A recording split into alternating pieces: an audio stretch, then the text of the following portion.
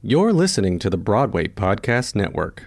Hello, it is Ryan, and I was on a flight the other day playing one of my favorite social spin slot games on ChumbaCasino.com. I looked over at the person sitting next to me, and you know what they were doing? They were also playing Chumba Casino. Coincidence? I think not. Everybody's loving having fun with it. Chumba Casino is home to hundreds of casino-style games that you can play for free anytime, anywhere, even at 30,000 feet. So sign up now at ChumbaCasino.com to claim your free welcome bonus. That's ChumbaCasino.com and live the Chumba life. No purchase necessary. VGW. Void where prohibited by law. See terms and conditions. 18+.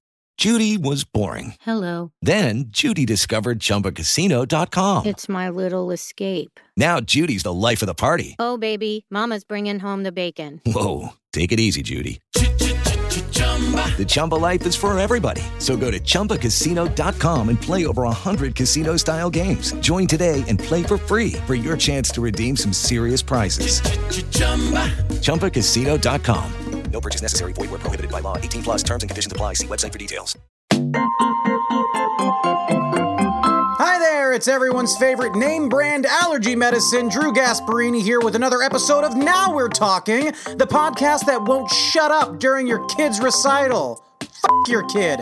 Today our guest is someone I go back a long time with. He's a kind soul who always has me laughing when I see him. You know him for his work on stage in shows like Triassic Park, Lysistrata Jones, Wicked, and the Deaf West production of Spring Awakening. Hell, you might know him for his work on screen in shows like The Bold and the Beautiful or the Emmy Award-nominated series that he co-created, The Indoor Boys. He's an actor, a writer, a Tony-nominated producer, and a good friend of mine. I'm thrilled he's here. Everyone, now we're talking with Alex Wise. I would like to start by saying, I feel like you're just one of those rare people that kind of no matter what the circumstance or the situation, but when I see you, I'm always kind of uplifted and have a marvelous time. That's so kind, because there's so many casting directors who have disagreed. And it's just so nice to hear some positive feedback and from someone in the industry. It's really great. And listen, I'm on the other side of the table. You're always welcome. Come on in anytime.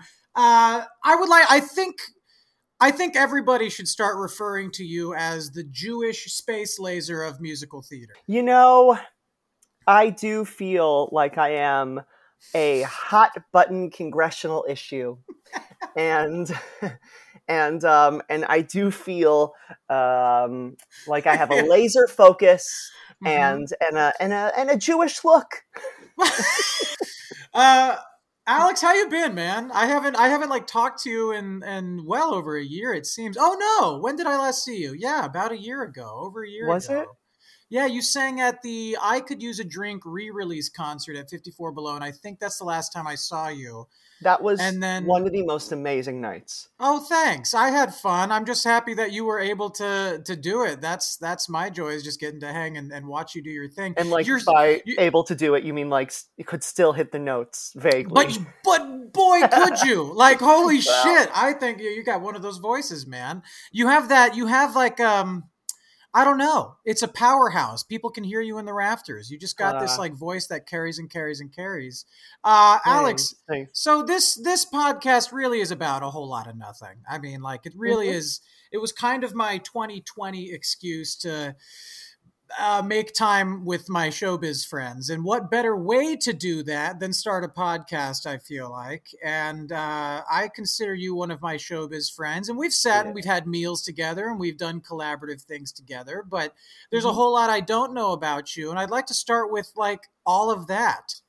I was born on a misty Tuesday. It was misty. I saw that on Wikipedia. It was a misty Tuesday, which is such a great porn star name. Misty Tuesday? That really is. That's really nice.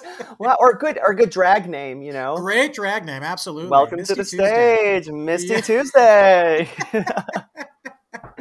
Wearing train conductor couture. Well, what was I like? Well, first off, I'm really excited you started a podcast because you have a really good announcer voice. No. Yeah. So I think it's a really good move for you. It's a lateral move. I'm not going to lie, it's a lateral move, but I think it's a really good move. You're killing me. It's that forward resonance. I place everything right up here in the mask, baby. That's where it lives. Now we're talking. Yeah, that's absolutely working. Okay, all right. Well, this is the part right now. I have to start talking about myself. No, you have to start talking. No, I don't want to. This is where I start sweating, and I'm like, no, anything but me. Yeah. Let me stall more with more jokes. Okay. Let's see. Okay, so I was born in Cleveland, Ohio, which was very lovely and suburban and fine. And, that's when you drive into Cleveland. That's the big sign. It's fine. It's fine. It's Cleveland, fine. It's fine. You know, it's funny looking back on it. I'm so thankful that I'm from Cleveland because I think it's such a great town that's full of so much theater and art and culture. And it was very liberal. I mean, compared to so many other places in the world. When I was a kid, though, I didn't have the perspective. And the only thing that I wanted was to go to New York City. You know, but looking back, I can be really appreciative of all that I had in Cleveland and all the opportunities that were afforded to me. What was it about New York City, though? Because I'm also, you know, I might be from the Bay Area, but a suburb for sure. And my idea of New York City was so romanticized. That's a word? That's a word. Yeah. Okay. Oh yeah. By like Seinfeld or or Friends. I was like, I am either going to be one of these coffee drinking yuppies or one of these really complainy New Yorkers, and I'm happy with either. And that was kind of my perception of New York. What made you be like, New York's got to be the place? Was it strictly theater that made you see the appeal of this big, bright, buzzy city? Yeah, I mean, it was, well, first off, I'd like to say that between complainer and yuppie coffee drink, you're kind of both. Like, you really, you won both of those quite well, right? This is all by design. It's all by design, exactly. Yeah, and for me, New York was just all theater and Broadway, and that was just magic to me when I was a kid. So theater was like, you were super young when you started loving it. Yeah, I mean, I saw my first Broadway show when I was a little kid. And I had a grandmother who lived in New York, who was the coolest person in the whole wide world. She lived in New York City on 71st and 5th Avenue, and she was like a chic fur hat wearing, like fierce, screaming at cab drivers, and she was just. I love this woman. Yeah, like a real like you'd find her in the libretto of Company. You know? Yeah, absolutely. Yeah, she was really that kind of, you know, she probably I think she even might have known Elaine Stritch just casually. Yeah. You know? No big deal. She casually knew Elaine. Right. Yeah. She actually was friends. So my grandmother was a writer. Okay. And she and she worked a little bit in theater. She did a lot in advertising. She wrote a lot of slogans for advertising that are still used today. And she was just she wrote my grandma wrote with a name like Smucker's, it has to be good. No. And she made up the name Bed Bath and Beyond. No, she did not. Yeah, she did. Oh my God, that sounds like completely made up factual stuff, but this is real factual stuff. That's real. That's my grandmother, Lois Wise. Lois Wise. God, I was going to ask for the name. Yeah, Lois. All right, we love it. Yeah, she was so cool, but she was such a she was so steeped in culture, and she loved theater, and my parents really loved theater too, so they were always taking me to the touring shows that would come downtown to the touring houses in Cleveland, and then once a year we'd go to New York, and my grandma would take me to a bunch of shows. Yeah. So as a little kid, I was seeing Secret Garden when I was little. And, what a good one to see at such a young age. And the stuff for kids, I saw Beauty and the Beast, and I saw Phantom, and so I was just totally obsessed with it and thought it was the most magical thing in the world. And so for me, New York was always the goal. And my grandmother always said to me, she was quite a wordsmith, evidently, and she would always say to me, she said, Alex, Cleveland is a from place, and New York is a to place. I love this woman so much. She was brilliant. Everything you have said of this woman, I am completely obsessed with. Yeah, she was. It's a from place. God bless her. Yeah, she was amazing. She was amazing. I mean, she wrote 60 books. She was really, she was really cool. So this is your dad's mom. That's right. It was my dad's mom. Yeah. Amazing. She died when I was in college, but I had a great relationship with her all through my childhood and teenage years and the beginning of my adulthood. And she really showed me what New York was. And she was the one who helped amplify that dream for me. And and then my parents are really awesome too, because they were so generous about allowing me to audition for shows and being the ones who would drive me to rehearsals and letting me do. I mean, granted, they're Jewish, so they were deeply afraid for me at all times. Of course. Deeply afraid. I love that. Yeah, as only Jewish parents could be. Sure. I understand. There was love and support and just deep fear, but coded in immense violent fear for their child. Sure. Yeah, violent love and violent fear. So yeah, New York was always the dream, and I actually never. A lot of my career has also been in like television, and I never thought that TV was an option for me, because that's a different conversation. You remind me. No, it's all part of the same conversation, because I actually have this written down. There is something about you and the way you have navigated your journey through theater and then transitioned into the screen and TV kind of world and producing world and writing world. You're like a Ron Howard of our generation, just in terms of how you manage to have a finger in one of these pies within show business at all times. And it doesn't look like your relevancy will ever falter. You're always going to have something going on in a way that attracts a good number of people at all times. You have something so fucking likable about you. It's the Ron Howard complex. I really think that. When when I first visited New York, I was like 19 or 20. And the first show I saw was the last, maybe it had 2 weeks left of its run, was Beauty and the Beast. And I wish to fuck I saw it when I was a kid. These actors were so tired. They were so done. This is a very true story. It was a matinee. I was bewildered at how small the theaters were, because touring houses in some of the country are like gigantic. So when you're used to like seeing something in a touring production, you're used to this like 3,000 seat theater some of the time. And Broadway, a lot of people don't realize if they haven't been, these theaters are a little more intimate. It feels like you're a little squished in, very New York. You're very elbow to elbow with people. So it was slightly more uncomfortable than I wanted it to be. And then the Maurice, whoever was playing Maurice in this production. Crazy old Maurice goes, "There was a beast." Oh, that's not the line. He said that. He said that. He fucking upped his line and then out loud said, "Wait, that's not the line." Oh my God. That's so disappointing. And that's when I was like, if it's this easy, I'm just going to go into writing Broadway shows. Wait, I have to tell a quick story that piggybacks off the story you just told. Yes, when please. I was very obsessed with flop musicals all through my childhood, because I'm really very dorky. I love theater history, and I want to know all about Gantry, which ran for one performance, and so on. You know what I mean? So I convinced my parents when I was a kid. They were like, "We're going to New York. What do you want to see?" I was like, "Okay, well, obviously we're going to see, The Crucible with Liam Neeson and Laura Linney, and obviously we're going to see, and a few other options that I had."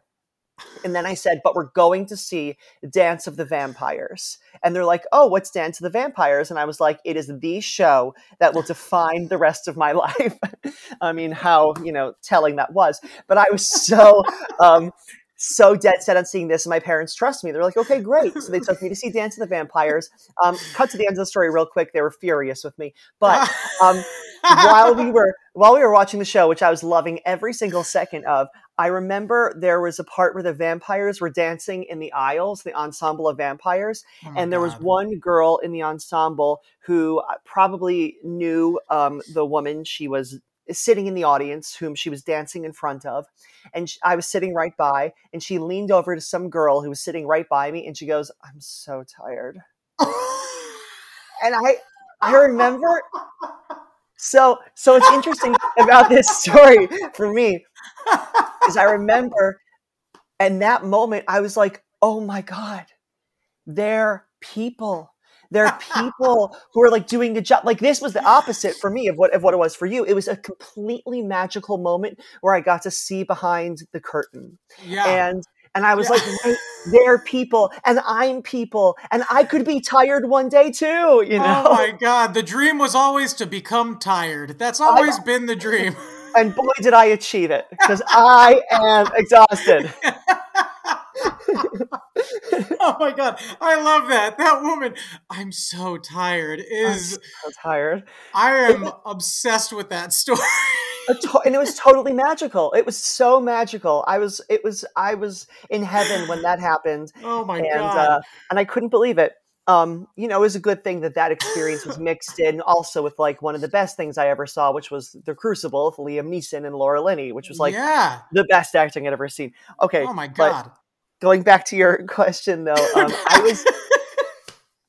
So my dad always he works and worked in advertising because it was the family business, and he was working there for a long time, and he was in charge of a lot of commercials and stuff, and he would deal with children. There's a point to this, and he would deal with like kids. You. Yeah, he would deal with kids on the commercials, and I think seeing that he was pretty dead set on me not moving to New York and being a child actor. What did he see in specific, though? I mean, like, honest to God, how bad? This isn't Ohio. No, because he was also working in New York a little bit, and his parents' advertising business was located in Cleveland and New York, and so there was a lot of stuff like that happening. But my parents were pretty sure that they did not want me to go be a child actor on the Broadway, though I begged them. I was just begging. It's all I wanted. It was the dream. Yeah. And looking back, I'm of two minds about it. One is what a missed opportunity. I had the prettiest little soprano voice of all time. And I totally could have booked Beauty and the Beast. Of course. Of course. Yeah. And the second thing is I'm thankful that I didn't do that because I got to be ruined as an adult instead of as a child. True that, and you are definitely ruined now. I could see you starting like to smoke cigarettes by the time you're 11 if you went into child acting. I would have. Yeah, I not because it was the cool thing to do, but because you're so exhausted. I would have been exhausted, and I would have been between shows. I would have been at the time ordering in Kodama. Rest in peace, Kodama, and I just would have needed my cigarette break on the balcony with the musicians. The image of this is so great. Bitching about union stuff with the musicians. I love it. Of course. I'm like, 802 lets you do what? Okay. But that is amazing. Holy crap. So that being said, I was never a child actor in New York, but I was doing a lot of shows as a kid. So there's like a lot of local professional theater, a sort of, like not quite big regional theaters, but you played Oliver at one point, I'm guessing. Yes, I was in Oliver 4 times as a child. Of course. Absolutely. And in fact, I got cast a 5th time, and my mother said no. She was like, "You cannot do this again." She turned it down for you. Yeah, she said, "You can't do it." I was like, "Mother, they're offering me Oliver." She said, "You've played it, and you'd have to miss some school." I was like, "It's just a week," but oh my gosh, always a battle. But I did a ton of theater as a kid. I did a lot of.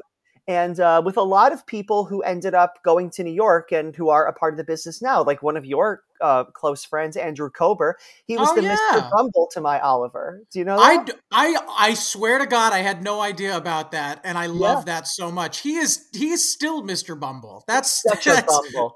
He is such a Bumble. Oh my God! And you know what? I'm such, despite my wry nature, I'm such an Oliver. I mean, I look so hungry. So it all works. You know what I love about like community theater with kids is exactly that. When you see like a 14-year-old girl playing Widow Peru or something like that. And I remember playing, I was double cast with Matt Doyle as Billy Bigelow, and they didn't water down the script of Carousel at all. And there's a line, because he's a horrible guy. He's just a horrible man. He says, "Shut your mouth or I'll slap you upside the jaw." I was 14 saying this to like a 12-year-old girl. How insane is that shit? Oh God. I bet you were really good though. And I like that kids, I did this too because I played some adults. I drew the listener can't see what I'm doing. I drew the wrinkles, way that the way the 24-year-old adults have deep wrinkles and brown pencil on their faces, and every other tooth blacked out. The way adults look. You look like a jack-o'-lantern with a meth addiction. It's so insane. My temples grayed.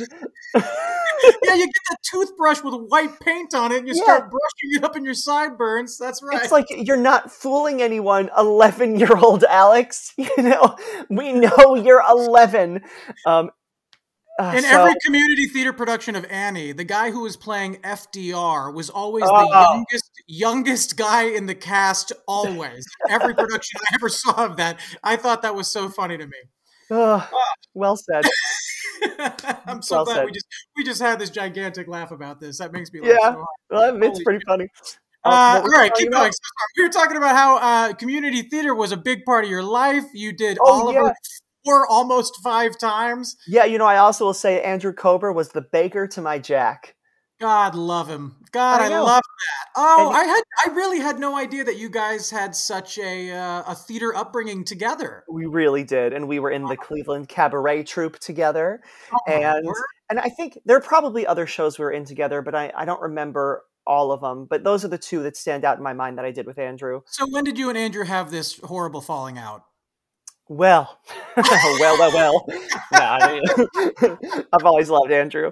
He's amazing. And he's hard not to love, absolutely. Right? And he was one of the cool older kids that I looked up to. And and I have memories of going to when the cabaret troupe would go to IHOP at 4 a.m. together, and Andrew would be driving me, and I was like this little 9th grader, and that's it. That's so cool. Yeah. Yes, that's and some other guys too who I was a part of Cleveland Theater with. Ben Fankhauser is one, Max Chernin is another. Wow. So, yeah, we're all from the same general area, and we were all doing. You and Andrew have done wonders, but those other 2, I don't know. Those other guys, I don't know. Nothing of note. Who are they? Yeah, but anyway, the point is, I was doing a lot of stuff and really thrilled about it, and working really hard, and always taking it very, very seriously. And I went to college for acting at Boston University. Yeah. Oh, wow. Okay. I think I knew that, but may have forgotten. Boston University. Excellent. Yeah, and I went there, and that was conservatory is full of abusive teachers, as so many people can attest to. At the same time, there were really good things. Like I did a lot of writing in college, which I was doing anyway as a kid, but I started doing it really seriously when I got to college. And I was like, oh, this is a thing for me. This is something I love. This is another way to express that very same impulse that makes me want to act. Absolutely. Absolutely. Can we just talk about you as a writer real quick? Because your brain, Sure. I mean, like people are probably listening at this point and they can hear that you're a writer just based on how fast you can take an idea and jump off of it. You're a great improviser in that way, but I think that is part of the writer's brain and just the way you told that story about that woman saying, I'm so tired. That kills me. When did you, because I remember sitting down with you, maybe we were at Westway Diner. Is that what it's called on 9th Ave? I think. Yeah. And you were telling me about something you were writing and you were filming, and I was like so excited for you. But I was also kind of thinking like, why haven't you been doing that? But you have been writing for like a long time. A long time, and I didn't put a lot of things out there. It's a later in life. It's a real and now that I'm in my sunset years, I feel a little more ready to put myself out there as a writer. I did a lot in college. I was just writing songs. You are a great songwriter, and I don't think anybody knows that about you. I mean, it's not widely known that you're an amazing songwriter and musical theater writer. You really, really are. I've heard lots of your stuff, and it's fucking tremendous. Thank you. But I had a musical when I first got to New York. One of the very first things I did, I started off, I got some acting jobs and things were going nicely. And then I also got a musical that I wrote in the New York Musical Theater Festival. Yes. It was a wonderful experience where I lost $30,000 and got panned in the New York Times. I was waiting for it. Yeah, it was Anybody wants the experience. That's precisely it. Lose It was money in record time, and then have somebody much older than you not understand your art. That is exactly. And that was my dream, really, is to have someone older than me, tell me that I was garbage. Yeah. And don't worry, it's happened so many times. My dream just keeps coming true. So, but I had this like really horrifying experience in Nymph where the show that ended up going up was not what was in my head. It totally got away from me. And I did not have the experience or the maturity to deal with that financially, emotionally, artistically. I couldn't be the kind of leader that I can be now to say, no, my idea is this, and this is what should happen. Instead, I was just like, okay, I'll do whatever you want. I'll do whatever you want. And it just became something else. I've been there many times myself. I totally understand that. Yeah. Yeah. And it's really hard when you're young and you're trying so hard to make sure everybody likes the thing that you're writing. And then and it turns out that nobody likes it because it isn't yours anymore. It's so far away from your vision. And you're listening to people like they have one more credit on their resume. So you go, well, they must know one more thing than I do. I'm going to listen to them. And then it's not necessarily in the right hands. Been down that path several ends up times. Just throwing the baby out with the bathwater, I guess. 100%. So I had this experience, and then I was to be honest, quite traumatized from it. So much so that I didn't put anything else out there as a writer for about 7 years. Yeah, this was the moment I was like, where's it been? Yeah. Yeah, and I was writing privately. I took that show that was in Nymph and I rewrote it about 4 or 5 times and did some private readings to try to make it better. And I definitely took some big steps with it, though it still has those, how do you say it, those vestiges of the old idea that doesn't quite fully work. And so eventually I started some other things that didn't quite see the light of day. It wasn't until I started working with Wes Taylor that he finally gave me the confidence to put my stuff out there. And because I was working with him and because it was a team effort and it wasn't all riding or dying on my shoulders, succeeding or dying on my show. It was a shared thing. I felt like I could summon the bravery, and Wes helped me do it, to put myself out there. So we started this show, Indoor Boys, which now we've done 3 seasons, and my mom adorably continues to call it the Inside Boys. So I often go, where's the lie? I correct her every time, but I think it's adorable. You know, when moms are like, "Oh, I love Britney Aguilera," they're like so close, but it's not the right thing. Hello, it is Ryan, and I was on a flight the other day playing one of my favorite social spin slot games on ChumbaCasino.com. I looked over at the person sitting next to me, and you know what they were doing? They were also playing Chumba Casino. Coincidence? I think not. Everybody's loving having fun with it. Chumba Casino is home to hundreds of casino-style games that you can play for free anytime, anywhere, even at 30,000 feet. So sign up now at ChumbaCasino.com to claim your free welcome bonus. That's ChumbaCasino.com and live the Chumba life. No purchase necessary. VGW. Void where prohibited by law. See terms and conditions. 18+. Step into the world of power, loyalty, and luck. I'm gonna make him an offer he can't refuse. With family, cannolis, and spins mean everything. Now, you wanna get mixed up in the family business. Introducing The Godfather at ChumbaCasino.com. Test your luck in the shadowy world of The Godfather slot. Someday, I will call upon you to do a service for me. Play The Godfather, now at ChumbaCasino.com. Welcome to the family. No purchase necessary. VGW Group. Void where prohibited by law. 18+. Terms and conditions apply. Don't you just love Alex Wise? Well, let me tell you how you can love him even more by following him and supporting him. Go find Alex Wise on Instagram and Twitter and keep up with what he has going on. He is one of my favorite artistic humans. Please keep up with everything he does. And let me just say this about his Twitter account. He is so magnificently funny that it makes up for all the mountain of garbage that Twitter usually has. So go check it out for yourself. Also go see it for yourself, his amazing performance and writing on the Indoor Boys. Seasons 1 through 3 are available at indoorboys.tv. You don't want to miss it. Now, more with Alex Wise. Can I ask about Wes Taylor? How did that come about? What were you guys working on that led to Indoor Boys? And like, I'm sure you guys were friends through the business. And yeah, I knew him just socially a little bit. we had hung out once or twice over, Yeah.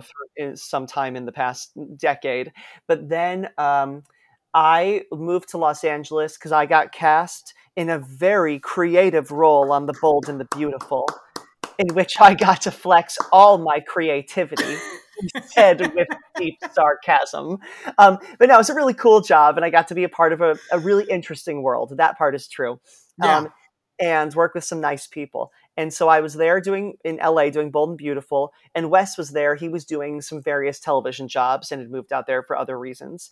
Yeah. And so I think maybe it was on Instagram, I saw that he was, and when you're a New Yorker kind of plopped in LA, you search for your like-minded people. So I think we texted like, "Oh, you're here, I'm here. We should meet up. We should hang out." Absolutely. Yeah. So we did. And after we hung out a couple of times, it was Wes who said to me, "We should really write something together." To which I said, no. No.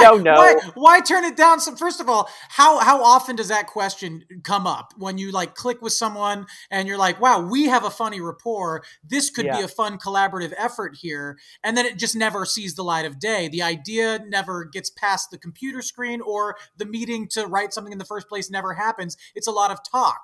So you guys are already defying odds by sitting down and going, let's actually do this and write something. I think that in itself is fucking amazing. I agree, because I had felt before in my before times that there's like, post Wes and pre Wes, but like PW. Wes really, P. Oh no, they're both P. Pre W. Yeah. Okay. So yeah. But before I think I'd let a lot of moments pass me by, or I had worked on them privately, but then said no one ever needs to see this. By the same token, though, I might not have been ready to. Oh, listen to that! You hear that? It was my doorbell, and I'm not going to answer it. You're allowed. We can take a minute for you to answer the door. Is it Amazon? Is it something that needs to come in? I'm not expecting anything other than disturbances. It's fine. But I forget what I was saying. Other than we you and Wes, and how he got you going. Yeah, we gave it a shot. I remember we made the first episode of Indoor Boys. It wasn't even called Indoor Boys yet. That's when it was called Inside Boys. That was Inside Boys, back when it was your mom's idea we were trying to bring to light. Yeah, I know, she pitched it. Yeah, and it really just became Indoor Boys by circumstance, because we were like, well, we have one location. What if we never leave? That's pretty much what happened. I mean, but like the way you're talking about this so casually, and then you can look at the list of awards you've been nominated for and won, including Emmy Awards. Is it like, right. did you ever see this happening? Like something that starts as casually as this might have. I never in my wildest dreams would I see a collaboration with one of my friends going this way and going this well and being this well received. You have an army of people that clung on to this, man. It's so fucking rad to see. Thanks. I mean, really the best part of it is, I this might sound like BS, but the part of being a writer that I really like is the not selfish part. Like the part that I love is the part where you get to be a proud parent. I love the part where where other people get to feel creative because I built a stage that they get to step onto. That's the part that thrills me. And the idea that because I'm writing this means we get to work with this person. If I write for this person, we can bring them on board and then we can all have an experience together. That's the part that really excites me and makes me want to write new things and helps me create new characters as I think about, well, who do I want to work with? Okay, what if I write a role for instance, in Indoor Boys? What if we write stuff for Carolee Carmello and Vienne Cox? Two actresses I'm obsessed with who are incredible. And we reached out and said, you want to do this? Because we want you to do this. And we wrote roles for the two of them. It's like everything you say is not surprising, but the most amazing. I just see this as something that you were born to do. Listen to the story you just told and the people you were raised from. And like, I know it's kind of weird, but the fact that you have an advertising bloodline basically on your dad's side, I'm sure that is part of where the apple falls in terms of your writing brain. Do you think that's what it is? Yeah, I mean, I do. I feel very inspired by I still think about a lot of things that my grandma used to say to me about writing. Yeah. She always used to say, writing is rewriting. Writing is just rewriting, which, is a common thing to be said. But the first time I heard it was from my grandma. And I really think about that a lot. And that gives me the bravery to write a really crappy first draft. And then it's about the work ethic that you have and the passion that you have to adjust and adjust and adjust and trim and cut and add a word and rearrange. And that's what turns it into something inspired. But all you have to do is just, the way I think about writing is, I'm just going to close my eyes, open up a blank document, and write something that is terrible. This is the worst thing ever. And I'm just going to get from the top of the page to the bottom and make the worst thing ever. But then there's some kind of spark in here. There's some little thing in here that I have to save. There's that one line that's so beautiful that I need to make the other lines around it match what's happening there, or justify the presence of that line. Do you know what I mean? I 100% know what you mean. Yes. I think you and I have a very similar approach and basically a mission statement when it comes to being a writer and the stresses that come with it. But some of those stresses are a lot of the most beautiful aspects of being a writer because of what the outcome is. When you're throwing spaghetti at the wall, and once it starts crusting and peeling off the wall and you see what's left and it spells out, "You're a genius, Drew." You're like, I did it somehow. I don't know how, but I fucking did it. And the way you talk about writing, you remind me a lot of somebody you and I both know quite well. Alex Brightman has the same exact... He's brilliant. Step forward when it comes to how he writes. And he and I definitely collaborate on a number of things, but when he's off doing his thing, boy, I'd love to be a fly on the wall of that solo adventure because, well, maybe not all of it, but some of it, for reasons I won't discuss here. But I think you guys have the same exact approach of, I'm going to allow myself to write something awful and then see the beauty in there so that I can refine and refine and refine until this, chunk of coal becomes a diamond or whatever some cliche is. Insert cliche here. I think it's fucking wonderful. A lot of people, like we just talked about Indoor Boys for a minute, and I want to go back to what you've done on Broadway, because what you've done on Broadway, this again is like this Ron Howard idea, is you can be this writer, creator, actor on screen. And then you see you on Broadway, and you are the funniest, most heartfelt, most endearing human being when it comes to like the human experience and seeing it live. I saw you a long time ago. This is around the time we were getting real chummy, I think, was when you were doing Triassic Park. And nobody remembers that goddamn show. And it is to this day one of the greatest theatrical experiences. If you're listening now, if you've made it this far in the interview, for the love of God, go check out the Triassic Park soundtrack. I believe it still exists somewhere out in the ether. I think it's on Spotify and iTunes and stuff. It is. So tell me how proud you are of that, because I loved watching that. That was one of the best experiences I've ever had as an actor, ever. Man, it was remarkable. So for anyone who doesn't know, Triassic Park was essentially Jurassic Park from the perspective of the dinosaurs. Yes. So we all play. So I played a velociraptor, and in the canon of Jurassic Park, all the dinosaurs are bred to be female. So we were all female dinosaurs. And it was a beautiful, creative, silly experience. So funny. So inventive. And the writer and director, Marshall Paylett, who is still someone I'm working with and still someone I'm close with. Very smart guy, yeah. Very smart. He really taught me a lot at that time about... it's one thing to like perform the timing of a joke, but it's another thing to really build the truth of the moment beneath that timing. And I think those two things together that Marshall so beautifully helped us create in the rehearsal room made for this like thrilling experience on stage where I was so engaged in my body and my voice, but we were doing something so dumb. It was so dumb. It was so dumb, but it was so full-hearted. Yeah. No, nobody was giving it a half performance at any point. People knew how dumb it was just by the concept in itself. But Yeah. boy, when you see that shit live, the audience is right there with you, not with just the dumbness of it all, but the hilarity and the heart of it all. I'm telling you, you guys gave earnest performances as these dinosaurs. How fucking insane is that to say out loud? Right. We were really feeling it as I was searching for like, oh gosh, I sort of forget now. As I was searching for like, what's the true story of who are my parents? Yeah. And Yeah, that's amazing. what a lot of the I loved journey it. was. I took my brother there to see it. He was visiting New York as part of his bachelor party. No way. Yeah.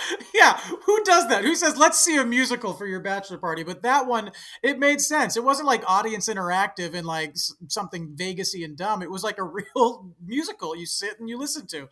I thought it was a joy. It was a lot of fun. But theater-wise, you do Lysistrata Jones. Did you think that was going to be the big one? Well, it was certainly the biggest one at that moment because at that one. Yeah. I don't think I could even stop and think about like, will this be a success? Will it not be? Because it was like getting shot out of a cannon. Yeah. The way that went from off-Broadway to Broadway was like a big, like, holy shit, look at this thing go. Yeah, and it was really fast. And it was my off-Broadway debut. And then I spin around and it's my Broadway debut. And I'm just like, oh my God, this is happening. Yeah. This is happening. And then they're like, you're closed. We hate you. You're closed. You're paraphrasing, home. Of course. Yeah. Yes. You're closed.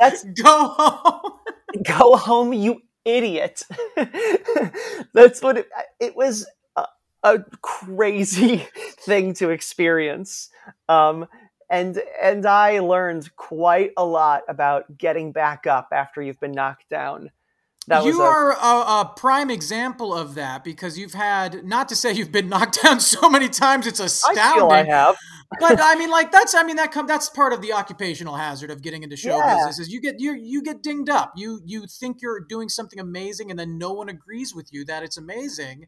And, you can't say, but look at the work. You can't do that. You can't try to convince everybody else. So you do get dinged up. But something that you were a part of on stage, and I know I'm just kind of resume hopping right now, and I'm just touching on these things because people can Google you, for Christ's sake.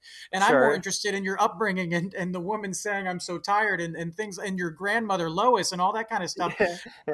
But you did the revival, and I want to talk about this a little bit. The revival of Spring Awakening, which I thought was so interesting because you and I are virtually the same age, I believe. And that show was on Broadway, the original cast, when we were of the age to be in the original cast. Yeah, that's true. And then it's revived. Everyone's like, this is coming back to Broadway. I thought it was just here a minute ago. It's this brand new look at it because Michael is amazing. And I was like, oh my God, and Alex Wise and Andy Mientis is in this? And you guys look fucking younger than you did when you were in your goddamn 20s. I don't understand you. Listen, foundation can go a long way. Yeah. Those stage lights and those balcony seats, they're forgiving. I couldn't believe it though. I was like amazed at how good you guys fucking age. It's mind blowing. Maybe it's because I age like a rotting squash. I don't know about that. I think you look like an adult man. And I am. That's because I've been blocking out my teeth and I've been painting the brown on my face. It's the only way anyone's going to know you're an adult. Exactly. I'm an adult man. They can tell by the lines. Right. Anyway. I am, to steal from, the great John Mulaney, I just look like an elderly child. It's like, are you okay, old child? That's a great Mulaney joke, but I feel similarly. That Spring Awakening experience for me is another example of sort of being, my experience leading up to Spring Awakening. Yeah. I left New York because I had my Lysistrata Jones experience. I toured with Wicked. I did other things. And I felt like upon coming back to New York, especially after Wicked, I felt like I can't get a break. No one will see me for things. I just feel like I can't do anything.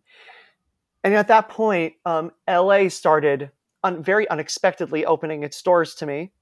Mm-hmm. It just was just kind of like an accident that I started to get TV shows. And so I was like, okay, I guess, I mean, I'll never be on Broadway again. So I'm just going to go to LA. And I thought that's the only way. I have to do something. And I really needed to sort of reinvent myself because I felt very stuck, and it felt like people had made up their minds about me and what I can do and what I can't do in terms of New York.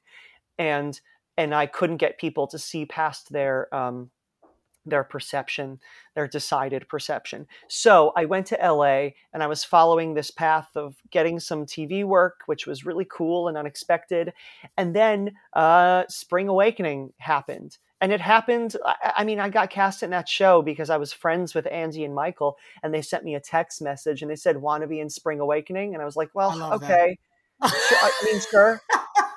I was like, I guess. I mean, I guess. Yeah. I mean, I'll see if I'm free that week. Yeah.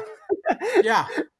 But I had there's nothing on my radar that was like, this is going to be the next moment. It was just like, oh, okay, I guess you're doing a thing. Sure. But what a moment it turned into. I mean, like it was a life changer. Spring Awakening fans are rabid in the first place, but this particular Deaf West production was like, was the stage door absolutely fucking crazy for you guys? Yeah, it was. It was. Yeah, I love that. It was amazing, and sometimes challenging in that way. But the real point of the story for me is how I don't know, just how unexpected it was, and that by giving up on the dream of Broadway, I found my way back there. Yeah. Because I was just, you know what it was? It was, I went to this dance call for a show. That's my first mistake, is I went to a dance call for a show, and I did so badly, and I was so mortified dancing in front of, the whole cast of Newsies that I went home, and that day I booked a plane ticket to LA, and I was like, I'm gone. I can't do it anymore. I'm gone. I'm not coming back. And then a series of things happened that brought me back to New York in a very unexpected way. So you hear that, kids? If you give up on your dreams, they might come true. You have to give up. Yeah. You have to give up. You got to give up. Kids, you got to give up. The sincerity in your voice. You have to give up. You have to give up. It's the only way, kids. I really think, though, that the stuff that I have planned for the stuff that I had planned for my life, I thought, well, by this age, I'll do this, or I will be in this show, or whatever it is. This is the year I get my series regular. It never happens that way. Never. But the thing that does happen is usually the thing, I mean, it's not always across the board, and this might be a little like spiritual BS stuff, but no, let's hear it. I love spiritual BS. But it does seem like the stuff that happens is more the stuff we need, and the stuff that versus the stuff we want. Yeah. What I wanted more than anything was to be in the ensemble of Tuck Everlasting. And I just couldn't dance it. I just couldn't dance it. How dare you? That's what I wanted. I was so damn sure. The ensemble of Tuck Everlasting. That's what I wanted. And no disrespect to any of the people who did that. And, no, I love the score. It's great. It's great. Yeah, but that's like that audition was mortifying, and it set me over the edge. Mortifying. Oh my God. And I just failed so hard. But then I ended up getting more of what I needed, which was a really transformative theater experience, and being introduced to many of my people who are still some of my closest friends today by doing Spring Awakening. That's what I needed. Absolutely. That's a great jumping off point, actually. I have a segment I like to do from time to time called Very Dumb Questions with Drew. Good. And this is not so dumb of a question. It's actually a great question. Kathryn Gallagher was on this podcast on your birthday, actually. And we both said happy birthday, Alex, when she was here. I want to play a game where I ask just random questions. The first one being, can you please name 3 of your favorite things about Kathryn Gallagher? Yes. Great. I'll start with a yes. Great. Okay. 3 of my favorite things. About Kathryn Gallagher, yes. She is so creative in terms of just always, everything she feels goes into a song with such ease. Yes. Yeah, her creativity feels very easy. Yes. Like she sits back with it almost. Yeah. How dare her? While I'm ripping my hair out, she lays back and another great song comes out. It's unfair for me to see that. I got like 3 strands left up here. You look great. I mean, the bone structure doesn't lie. Oh my God. It's true. Okay. More about Catherine. 2 more things. I love that she is, and I don't mean like intelligence, because I think she's smart, but she's like a moron, in the best way. Like she just laughs like a buffoon, and she acts like just a fool, the most delightful fool that I can think of. I love it. She's a delightful fool. That's a perfect number 2. Give me that third one, baby. She's incapable of sending a text without egregious spelling errors. Oh boy. I don't know why that's so endearing to me. I have this. Yeah, but what it is, it's like a series of like letters and numbers and exclamation points, and it's up to you to decipher it. But it's just like she takes just a handful of letters and throws them at a screen. And it's then a violent Scrabble game, just an angry game of Scrabble. Or she's typing in wingdings, and maybe it's like hieroglyphics and shit like that. She's often typing in wingdings. Yeah. She's often typing in wingdings. God, that should be a text feature if that's not already one. Also, I would like to add. Yeah, please do. I'd like to add that the internet thinks that Catherine and I are in a committed relationship. And we're going to continue that rumor here today. Good. So you guys are about to have a baby together. Yeah, no, we are naming her Eddie. Wow. No, very woke of you. And how far along are you? About 13 months. 13 months. Okay, so any minute now. I ask questions any day. I ask questions about Kathryn Gallagher because I've made it no secret here that I have a relentless crush on her that I am I'm very out loud about. I tell it right to her face. I can't even help it. I think she is the coolest person for whatever reason. I think she is the coolest person. I have a couple more random questions for you before I say thank you for your time and kick you off this podcast. Sure. What is something you will never do? Mine is get a belly button ring. What's yours? I'll never get on a boat. I have a very strict no boat rule for my life. I like that. I can't handle the idea that people think cruises are fun because you're just trapped in the middle of the fucking sea. That's correct. And with the worst kind of person. When I was a kid, my family went on 4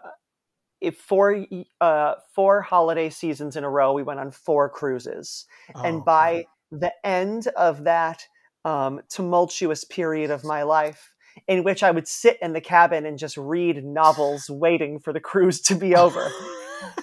My whole family really made a decision that we would never get on a cruise again. And I, to this day, maintain that I will not step on a boat, because every time someone runs into an ex on a TV show, they're on a boat and you can't get off the boat. You're just stuck with them. And that is, that's no fun. That's no fun. No boats. No boats. Okay, that's good. That's something he won't do. 2 more questions for you. Alex, do you think R.L. Stine enjoys scaring children? Or do you think he likes writing scary stories? There is a difference. What do you think his goal is here? I imagine R.L. Stine desperately doesn't want to scare children, but as he writes, he cries and whispers to himself, I have to tell this story. He can't help it. He's so upset that he has to tell you. He so desperately wants to spread cheer, but his pen bleeds. His pen just bleeds. I love that so much. That is 10,000 times better than any answer I could have anticipated. I love that. Did you know that his son was the sound guy for Beetlejuice? No way, really? Yeah. I think that's so random and somewhat so fitting. Okay, cool. Last question for you, Alex Wise. This is called this game is called Who Would Make a Better Grilled Cheese? Popstar Edition. Okay. Who do you think would make a better grilled cheese sandwich out of these three pop stars? Dua Lipa, Taylor Swift, or Harry Styles? Wow, that's really hard. I know. This is probably the hardest question, and I really have to dig deep into my psyche and my traumas to uncover the truth of this. Yeah, dig into your traumas. Yeah, let me just dig into my traumas. I'm gonna go with Harry Styles because I feel like he would buy like a really fancy cheese to make it into the most, like, you know, to what am I trying to say? That his grilled cheese is a little different, you know? Yeah, absolutely. He'd probably do something really artisanal, a little fig jam or something. Yeah, you know what I I mean? can see with fig jam, yeah. Yeah, I could see something going on. I don't know that Dua Lipa has ever had a grilled cheese. I'm still... Yeah, I don't know enough about Dua Lipa, and I feel like Taylor Swift, hers would be like reliable, American cheese, it'd be fine. Yep, but 100%. I just see Harry Styles with the fig. Can I ask you a question? Is this really the best note to end on? I feel like... This is it. And that's it, everybody. Thank you so much. Oh, my God. Oh my God. Here's the note we will end on. Thank you, first of all, for playing These Are Dumb Questions with Drew. I don't know what the name of the segment is. But I do want to say, because we've been going almost an hour here, I don't want to take up more of your time today, Alex. I thank you for giving me so much of your time today. But I want to stand by my claim here that you are basically this Ron Howard-esque, uber likable, overly talented, nonstop, committed to the work, committed to the process kind of guy. And those are my favorite kinds of guys in this industry. And Lord knows there's not enough of them. I really have always loved our time together and when you and I get to hang out, whether it's collaborative or it's just chatting like this or bumping into you somewhere. I just think you're the loveliest guy in the entire world. And I think that Lois Wise, who had such an impact on you, would be rather proud of what she didn't get to see you do after college, because it is bewildering and like I said, not surprising at all, but always amazing. And I love you very much, my friend. Wow. Thanks. Thank you, Drew. I love you too. And thanks for having me on here. This is really fun. I really did have a great time talking with Alex Wise. Hey, welcome to the outro, the end of the episode. You made it. This is where I give an over-caffeinated thank you. Thanks to all you guys for listening. I'm going to say that one more time, I'm sure, before this outro is done. Let me just say that Now We're Talking is a proud member of the Broadway Podcast Network. Have you gotten the app yet? Go get the app. You can find out more about me and this podcast at bpn.fm/nowwe'retalking. I'm on Instagram and Twitter and TikTok at Drew Gasparini, so check me out there and stay tuned for what else I got going on. A special thanks to my man, Alex Wise. I've known him for years, and it just is one of the greatest things to watch him flourish. I loved chatting with you, my man. Come back anytime. And thank you, all you listeners, for being super sexy and tuning in. Hey, make sure to subscribe and rate this podcast wherever you stream your podcast. And keep tuning in. We'll see you next week. Hey, it's Leslie Odom Jr. here on the Broadway Podcast Network to tell you about the Rise Theater Directory, a program of Maestro Music. Rise is a national online resource designed to connect and empower backstage and administrative and creative theater professionals from underrepresented backgrounds. If you work or aspire to work in the theater community, this can help you find your next project. And if you hire theater professionals, search the Rise Theater Directory to find your next team. Create your profile now and get more information by visiting risetheater.org. That's theater with an RERISETHEATRE.org, because only together we rise. Judy was boring. Hello. Then Judy discovered ChumbaCasino.com. It's my little escape. Now Judy's the life of the party. Oh, baby, mama's bringing home the bacon. Whoa, take it easy, Judy. The Chumba life is for everybody. So go to ChumbaCasino.com and play over 100 casino-style games. Join today and play for free for your chance to redeem some serious prizes. ChumbaCasino.com. No purchase necessary. Void where prohibited by law. 18+ terms and conditions apply. See website for details.